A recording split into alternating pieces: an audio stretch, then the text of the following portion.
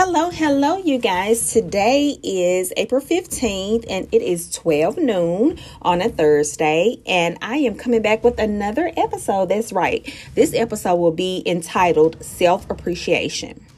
You know, sometimes you forget just how far you have come in life. And when other people tell you like, oh my God, Linda, you are so inspiring. Oh my God, you're just awesome. You're doing so many great things. That reminds you that you are killing the game. You are doing amazing things. So like I said, this episode is called Self-Appreciation. I wanted to say that I am so proud of myself. I don't say things to boast or brag.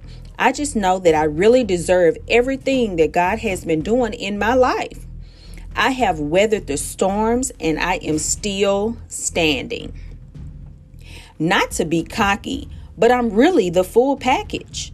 My head is on straight. My priorities are in check. I'm smart. I'm independent. I'm pretty, and my heart is so pure and genuine. Today is just a self-appreciation day because I get so busy trying to improve that I forget what I already am. All right, y'all, this is actually going to be a short podcast session today. But I just wanted to come on here and give myself a reminder that I am the shit. Yep, that's right. I said it.